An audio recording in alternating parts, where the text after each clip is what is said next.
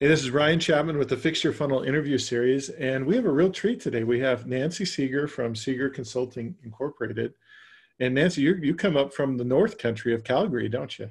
Yes, I do, Ryan. Thank you for having me. Oh, it's my pleasure. My son lives up there, and so I'm always impressed with people that can deal with that much cold. I'm in Tucson, so it's fairly warm most of the time here, and I'm a Southern California boy, so I'm just not built for snow. And I'm always impressed with people who can deal with the heat because that is not me. Well, there you go. Everybody's got their thing, I guess. Why don't you introduce how you got into this line of work? Because you do a couple of different things, but the thing we'll probably talk the most about is you do a lot of consultancy and actually implementation work with small businesses around marketing automation, not only in Infusionsoft, but some other systems as well. Yeah, Seeker Consulting is focused on, primarily women coaches and entrepreneurs. I always like to say that are technology challenged, which is a lot of people. I mean, my background Sure. is marketing. I started out, that was what I studied in school, was marketing, and then I spent many years in system analysis and design. But it was really a customer that introduced me to Infusionsoft that kind of pulled it all together, and it made so much sense to me to look at it. I was, designing CRM systems back in the days of DB3 and Database 3 and ACT, all Oh, of wow. those a lifetime ago, right? But You've spent a lot of time thinking about this topic. oh yeah, you could say that. You could say that. And it's funny, I think the world kind of pushes you around until you get the message, and then you find your path. Eventually you find your path. I was Yeah. always pulled back to marketing automation and technology and coding. We always joke because in my family I have 5 siblings and 4 of them are coders. It's just the dynamics of how things get pulled back, and the way you all think and analyze things, it stays the same way. So Yeah, that's very interesting. My story, I don't know that I would have ever guessed I would be doing what I'm doing today when I was a kid. no. I don't know what I thought I was going to do, but Yeah, I was going to say, did you have big dreams when you grew up? well, I thought as a teenager, because in my church I had some youth leaders that were dentists, and so I thought, well, that's interesting. My dad always talked about construction as being pounding on rocks with a rubber mallet. He didn't particularly enjoy it, but he was really good at it. So he did. You know what I mean? I shouldn't say he didn't enjoy it. He did enjoy some of it, but he just felt like you were always trading time for money. And that was something that really bothered him Oh, yeah. because it was always how much time of the day. Because, he would start early and then work late into the night to do that. But yeah, I thought I was going to be a dentist. I mean, I look at my hands, I'm 6'7", so Yep. my hands are pretty big. These would be terrible to put in people's mouths. I don't know if I have the dexterity for the small movements. So it's probably good I didn't go into dentistry. Yeah. But like you say, we never know where we're going to end up. We just kind of, Yeah. I don't know about you, but I found for me, the universe just kind of guides you along, and you keep getting lessons and having failures and having successes until you end up where you're supposed to be. No, I feel like that's pretty accurate. Now, you mentioned before we started recording that you kind of were a pioneer of sorts with working from home. I You started, was what year did you start working from home? 1995. See, I think that would have been a real challenge because that was like when America Online or, the dial-up internet was just barely starting to really get. It was. AOL was the big email. Everybody had an AOL account, I can tell you.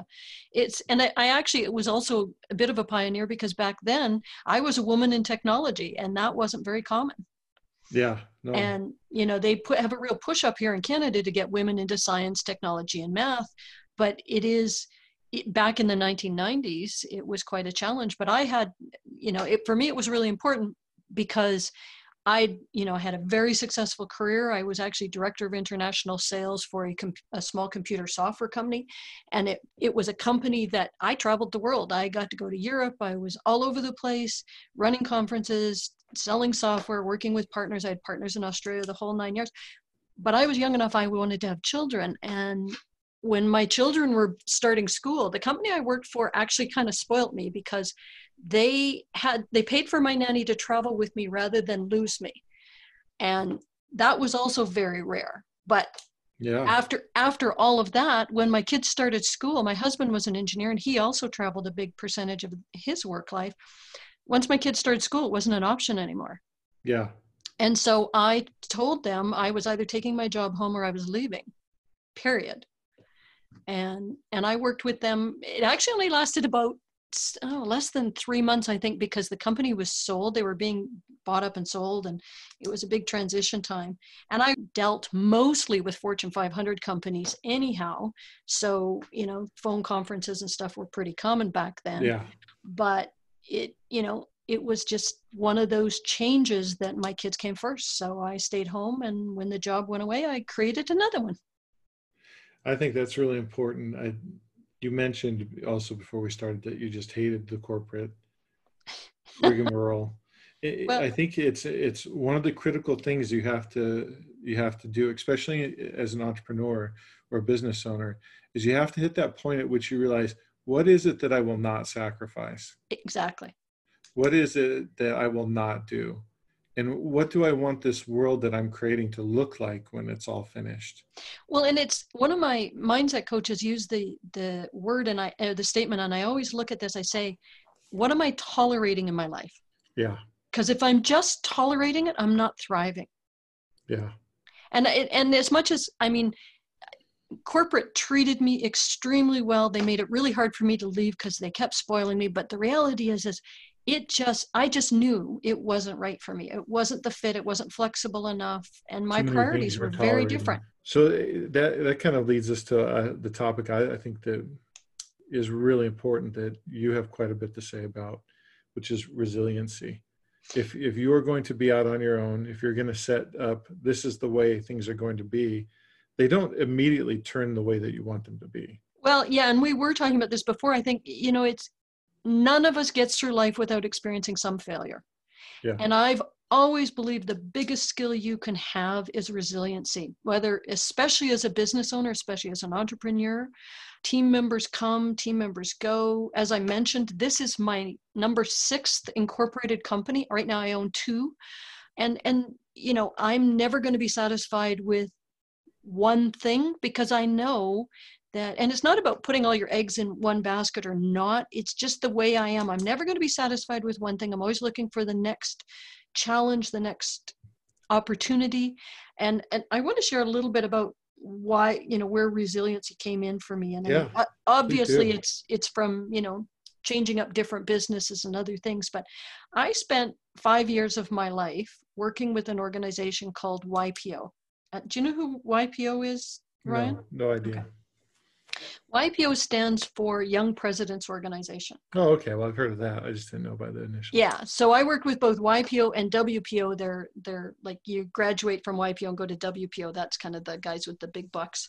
But YPO is, for those who don't know it, it's a private, very exclusive CEO, high-level executive membership group. Excuse me. And you have to qualify every year to get into it. They have very high standards.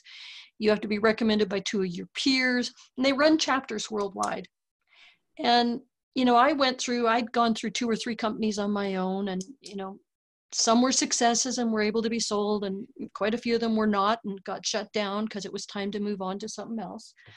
But once I worked with YPO, and I did it again in a contracting position, I had some friends in there and they needed somebody to set up and manage, and I technically was the only paid person in Alberta and Saskatchewan, the 2 provinces here, equivalent to your states, running. On average, we ran 30 events a year between September and June, and kind of every year the volunteer board would change and we'd redo all the branding, redo all the marketing, redo the website, redo everything, and then from between June and September, and then relaunch it again and do this whole series of events around training and educating and teaching executives and CEOs how to work with, balancing work life and business and making decisions and finding peers, etc.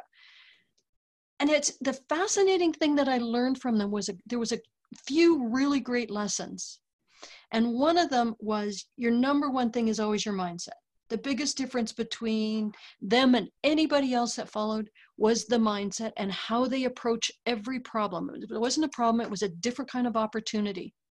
You never said no to anything. You said, a qualifier. There's just a whole way of approaching things, sitting in the meeting rooms with those guys every year. And the other thing that really, really came home, and I said it had come up before in my life so many times, so it was a really important lesson for me, was about resiliency. It was about watching some of these people have $50 million a year companies and lose them and bounce back, and knowing how to play that game and to come back and forth and to get in and out of situations. It was so inspiring. It was the best 5 years of my life. So resiliency seems to me that there has to be a decoupling of your personal worth from your net worth. Oh, there has to be a decoupling of you from just about everything. You cannot be attached to outcomes. You cannot be attached to, you know what the plan is, you know what the goal is, you're going to move forward, but you got to expect that things are going to change on a dime. And if you're attached to it, you're going to collapse when it fails. Interesting. I think because, the most common thing, I'm sure you see this a lot because you do a lot of getting people, businesses started with marketing automation. So you see a lot of variety of businesses, I'm sure, even though you have a general category that you focus on. Yeah. At least what I've observed is people get very attached to their business, very attached to the way they do things, very attached to the way that they sell things, the way that they market things. Well, it becomes an extension of a lot of people, and Yeah. not everybody, but it really does, it becomes an extension of who they are because they invest so much personally that they take on, I'm not sure if the business takes on their personality or they take on the branding of the business in their own personality, but it gets confusing for some people. Yeah. And I think it's really, entrepreneurs are really, really good at getting kind of too enmeshed in their business, because if you don't have that distancing, that perspective, the metrics in place, and I know you love metrics as well, Ryan, but if you're not measuring and working on what's important, and you're not switching the goals for changes, there is going to be failure that's going to hit you a little bit harder, Yeah. But everybody fails. Every plan fails. I don't know a marketer that can tell you that, any more than 20% of the marketing plans that are put out there ever fully succeed. Yeah. Yeah. The thing that for sure is that it's going to fail. You just don't know how. Yep. And then it's just a matter of adjusting. That's why, I'm very, very hesitant to have somebody go do a full-on automation thing all at once. Yep. Because I don't know anyone who really is smart enough or is so, aware of everything that's going on that they can actually predict exactly how people are going to respond. Well, and I don't think in today's time it would be, and I don't know that smart is the limitation exclusively. Sure. I think there's just too many variables out there for even a supercomputer to calculate it, to be honest. Well, because I was thinking about that as I was formulating that sentence, I'm like, well, machine learning, that has some promising effects, but it's still limited by the data you give it. Exactly. And so what data do I actually need to give it to make, to discover what's going to work and what's not? Well, and anybody who does statistics can tell you they're going to prove or disprove the hypothesis you have, but if you don't have one, you're kind of not going to know what you're going to get, right? Numbers are just numbers. You have to have context, and sometimes that context is based on judgment, and that judgment isn't always 100% accurate. Yeah. So, I mean, for me, resiliency it sticks in having some. So you have to have some deeper underlying philosophy about what you're about. What are you doing that is deeper than even the business, and something that is almost like a North Star, in that it's a fixed entity off on the horizon that you will never reach. But is there to give you direction and some sort of movement, so that as you hit obstacles or things don't go as planned, you can continue. How would you describe resiliency? Well, I think resiliency really for me is a little bit more, yes, I love the North Star analogy, and I think having, something that you can focus on is great. But for me, it's more about your core values. It's really, you can never grow your business more than you can grow yourself. You can never do more for your clients or for anybody else than you can do for yourself. And you need to invest in number one first. Interesting. So when you heard North Star, what did you understand? Well, North Star to me is just something external. It's something I'm focused on. Like, I want to hit this much in revenue. Yeah. Yeah, no, I was actually on the same page with you.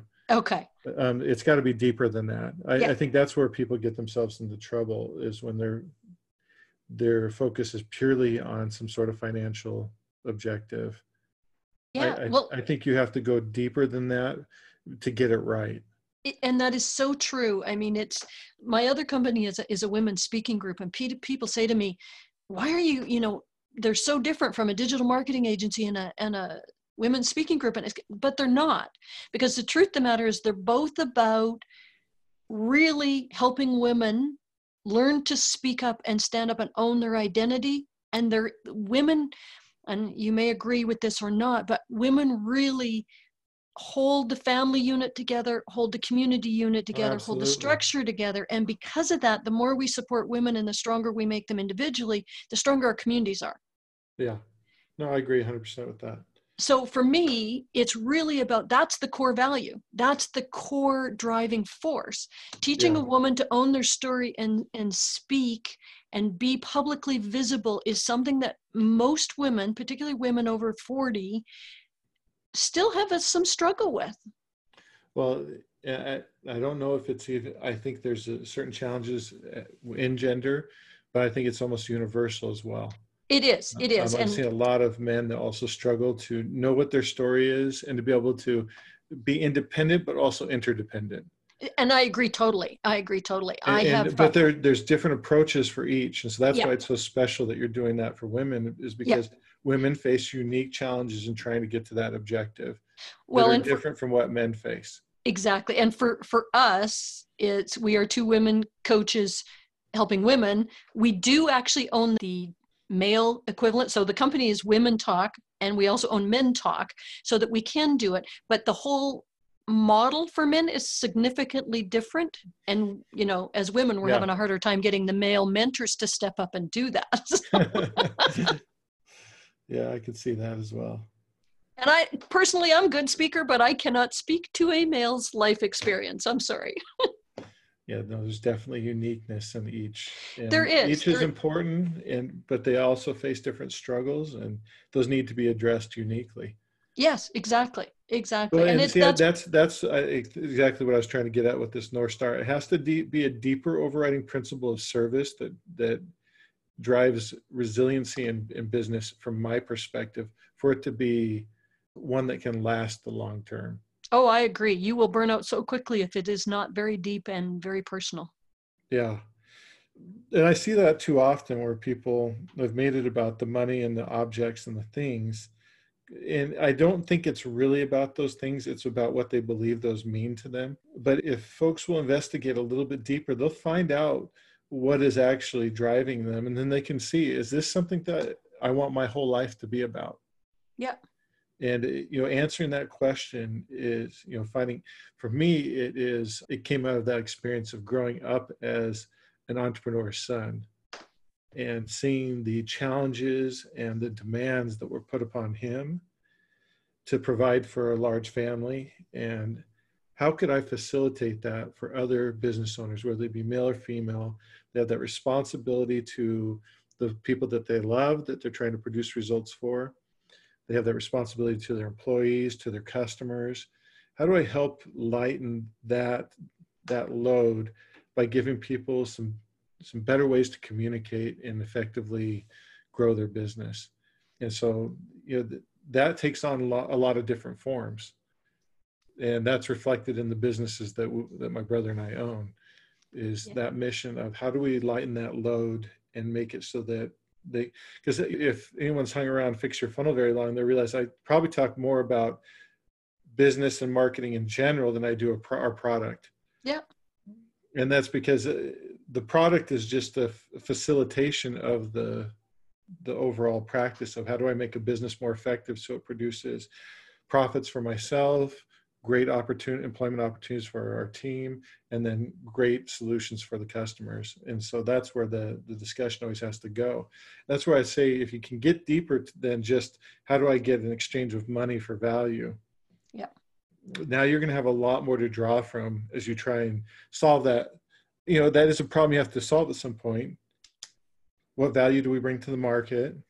How is it described? How can it be expressed so that people go, oh, I'd happily pay what you're asking. Yep. And in order to get there, you have to have that deeper element, I believe. Yeah, I totally agree with that. It is about that really deep core that drives us. And I think entrepreneurs probably, once you've had a few companies, you start to see it in yourself, I think, a little bit more. Yeah.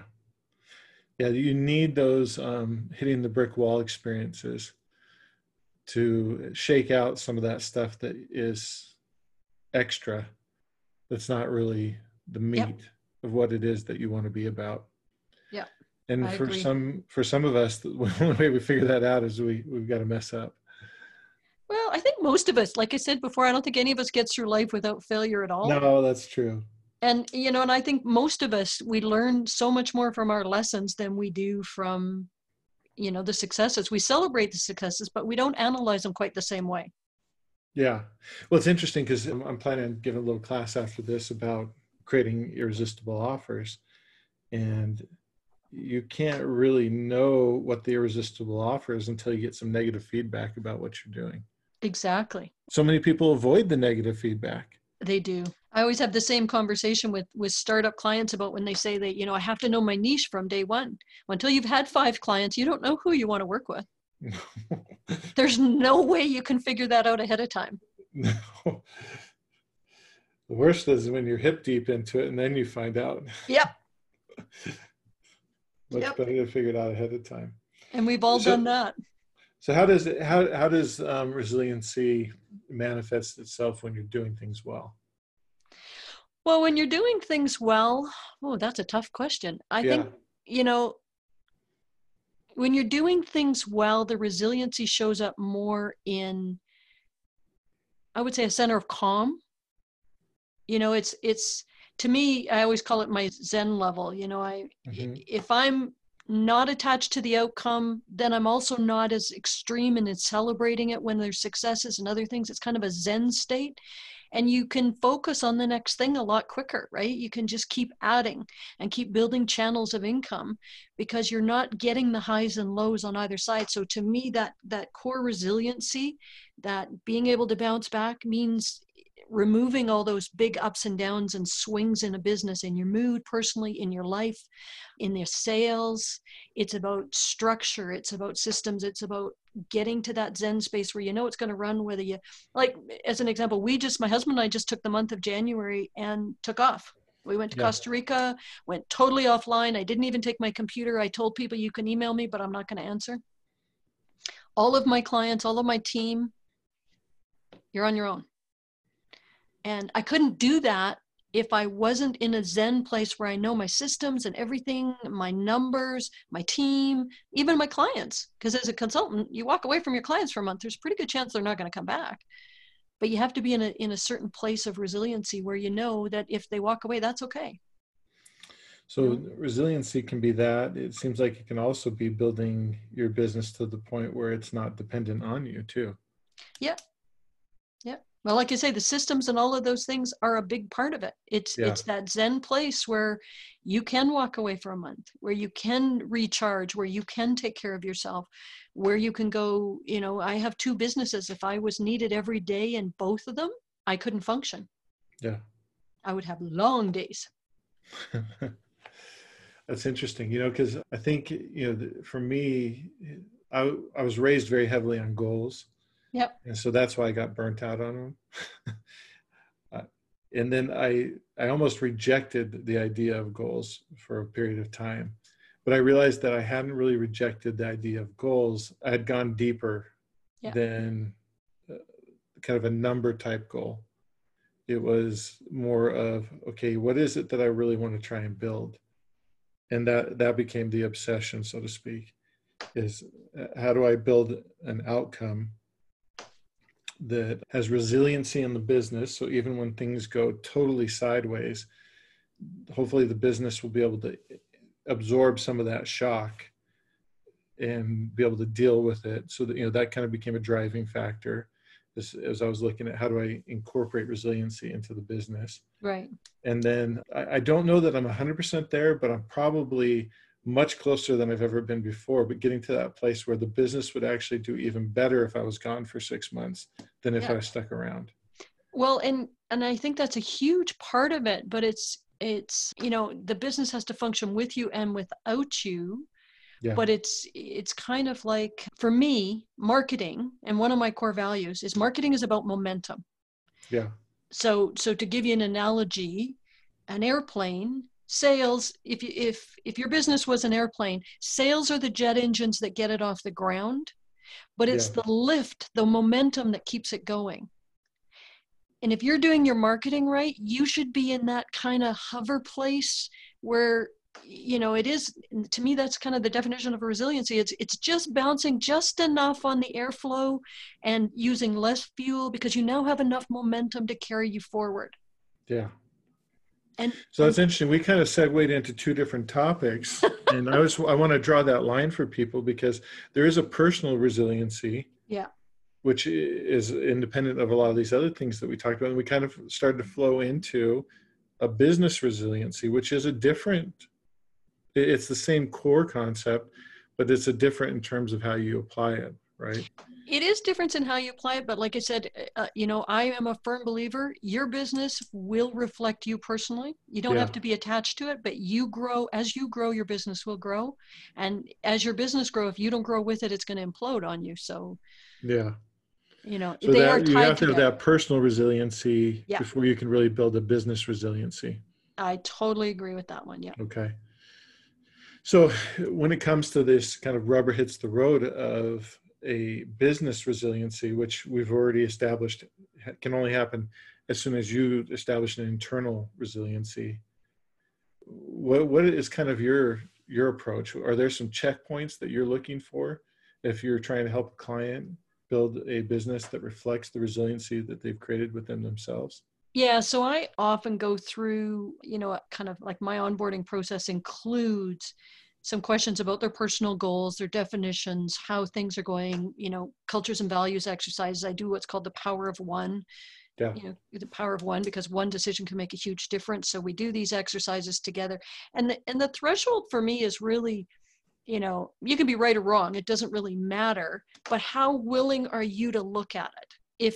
If you're not willing to look at all these questions and not willing to understand or talk to me about, I don't care if your list is big or small. I care if you have a brilliant idea and you're willing to work on yourself and you're willing to work on the business, then we can do great things. But if you're, embarrassed by things or coming from a place of shame or limitations or expecting to just hand it off and have me build it for you, that's where I draw the line. There's just work that needs to be done before we can make that happen. Yeah, that's very interesting. It's that internal work that has to happen. You have to think through, from my perspective, all of the money that a business makes usually comes from that exercise anyway. Yep. Because the mechanisms are universally available to everybody. Oh, totally. So anybody can go buy Infusionsoft, anybody can go buy Fix Your Funnel, and they can start implementing the mechanisms. But if they haven't done what you just talked about, which is the hard work of thinking before that, it doesn't really matter. It's not the mechanisms are important, but they can't do what has to be done first, which is that thinking, that expression, that discovery. Yeah, they have to be really clear on what it is that they're trying to do. And, it really, is the kind of the key to business growth in my mind. If you haven't done that work, then no matter what you put in place, you're going to trip over yourself. You're not going to get there. Team members are going to leave. Other things are going to keep happening to you until you can get to that place of, yeah, this is clear and this is how we have to move forward and this is the structure and the value. So everybody you work with, that's the first kind of thing you put them through. Yep. Yeah. We have an exercise that we go through and we do the calls, and we start off with, I always start off with an intro package just to go through that and to get some work done with them and see where things are at and then see if we're a fit. Yeah, I think that's really neat. And that must come from, like you're saying, the decades of working in marketing automation. Yeah. Well, it comes from that experience, and it also comes from, some of my own experiences having good and bad clients. I know Sure. I know from experience that, you can say all the right things, but if you don't do the work, if you don't put the effort in, and if you're not open to feedback, and you're going to stall. And so it doesn't serve you and it doesn't serve me. You got to do the work. Now, what I find in business, just generally kind of taking a step back, is that there is this ideal that we go for, right? But then there's a matter of practicality in terms of, I've got to create cash flow. I've got to service the customers, meet the promises I made in marketing and sales. So there's all these things that have to be done, but there's this ideal that we're working towards in the process. How do you negotiate the ideal and then the reality? Because there usually is a discrepancy at first. There is, but there isn't. So if somebody says, that they've got this great idea, like Women Talk as an example, there's a lot of people say, it's an odd idea. Just having women, they speak for free, but people pay tickets to come and listen to these stories, and we coach them on how to be better at it. People say to me, how do you get people to show up so often? How do you get so many people every month? Because we run, as I was saying to you earlier, 14 events every month. Yeah. It really is about being really clear on what you're delivering, and not, my partner and I are both adamant that this form of it has existed forever. We're not solving a problem. We're not manipulating anything.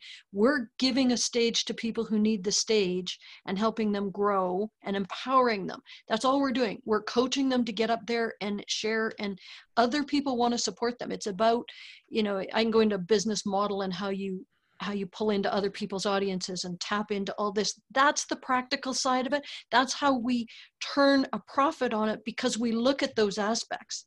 But we couldn't do any of that if that core value of the business model wasn't there. Okay. No matter what we did, it would fail. So always the core value has to be there. It always has to be there. That's very good. Because that's a question I know a lot of people have. They face this dilemma of, I've got to put, food on the table, but I feel like there's so much to be done before I get to the place where I want to be. Well, and I know you'll agree with this one. You always start closest to the cash. Yeah. Right? So design your business model so that you can start closest to the cash. And as you increase your revenue, and that's the practical side of it, as you increase your revenue, you add tools and systems and people, but you start closest to the cash. You always start closest to the cash. And none of us, I'm not a salesperson. I don't call myself a salesperson. I'm a service person. Everything I do is in service of my customers. So if somebody wants to buy from me, it's not a sales conversation. I never worry about it that way. And some people say to me, oh, I can't sell anything I need. It's not a sales conversation. When you are truly delivering from a place of value, it is never a sales conversation. It's a service conversation. How can I serve you? What is it that can support you right now? Where do you want to take this? Very interesting. I think that sometimes people think that there has to be a compromise on establishing that core because they imagine it takes so long. What do you mean by that? I'm not sure I understand that one. Okay, so you help people in the very first stage to be able to identify what it is that they're all about. Who do they serve? What problem are they solving? You're helping them get to that central core. But a lot of people I see put that off a little bit. And I think they put it off because they imagine it's much more difficult and it takes too long. They just want to get to, no, just build me the campaigns. We'll worry about all that other stuff later. We do run into, to clients who just, want to keep broadcasting to a list that's half dead or, getting low engagement. Those are the clients that you don't, like I said, we do our little trial with them and then you bless and release. Let's answer that question though, because I think you have an answer for this. How long does it really take to answer those questions? How hard is it really to do that thinking? It's not that hard. It really depends on your life experiences. I've worked with millennials who have the answers to those questions. Mm-hmm. And I've worked with people, who are much older that are just coming into it. I think at each stage of our life, we have that answer to a certain degree. It's about the experience and how much we're willing to detach, bounce back, and deal with the way things are coming at you as to whether or not you're going to keep learning from it. I don't think I know personally, I know my core values, but I'm always learning. I'm always expanding. I'm always stretching. So it's not So like it's a it's more of static a thing. refinement It's a of, refinement. It's a constant refinement. yeah, I think that just, it sometimes is intimidating to people to do the thinking work, but it really isn't as hard as it looks on the outside. It does require some effort. It does require some introspection. It may even require talking with some people, right? Yep. But it's not as intimidating as it looks. I think that's the big thing I'd like people to take away from what you're talking to Yeah, us about too. Is it's so it, easy. I mean, we do it in the first hour on most calls. Like it's if you so have the right easy. guidance, it can be really easy. Yeah. If you're not sure where to start, that's where it really gets intimidating. But if you have somebody like Nancy walking you through this process, it can be a lot easier than it sounds. I think the problem is people, when they think about thinking, they don't think of productive work. Yeah. But what I want to really emphasize here with this whole conversation, and if you have to listen to it again to really pick up on these concepts, is that the thinking is the most valuable work that you'll do. It is. And if you have somebody that can guide you through those processes of thinking, before you start doing the actual manual labor work, writing up the emails or anything like that, everything else comes easier if you do the thinking first. And that's why, Nancy, I think it's so valuable to have somebody like you that can guide people through that thinking process, because it has to be done. It feeds everything else that will be done after that, and it makes it much easier. But if you don't do it, nothing will be as effective as you would hope it would be. So it's just so critical. It's got to be done. But if you can have someone guide you through it, it'll be that much easier. And then it won't be an intimidating thing. It'll be something you can work through, discover. And like you said, you're not going to be done because you did some thinking for an hour, but it's going to give you a good enough foundation to get started. And as you work with clients and you sell or you service people or whatever, what's going to happen is you're going to get a refinement of those concepts. Yeah. Yeah. Well, hey, this has been great. How do people get a hold of you? Well, the easiest way, of course, I have my website, but you can always call me, CALLME, and I'm going to give you a number, so I'll say it slowly, to 587-805-0045. And of course, that's a fix your funnel number, so you'll get them automated messaging and get a chance to set up a time to talk to me. Well, that's fantastic. Well, that'll be in the show notes, so you guys will be able to see that keyword and that phone number and connect with Nancy. Nancy, thank you so much for being here. This has been a real pleasure. We've hit on a lot of fascinating topics that we haven't been able to cover in this series yet, so I'm really glad you did. Great. It's been an honor to be here, and I really appreciate the opportunity to chat with you. I always enjoy chatting with you, Ryan. Oh, thank you.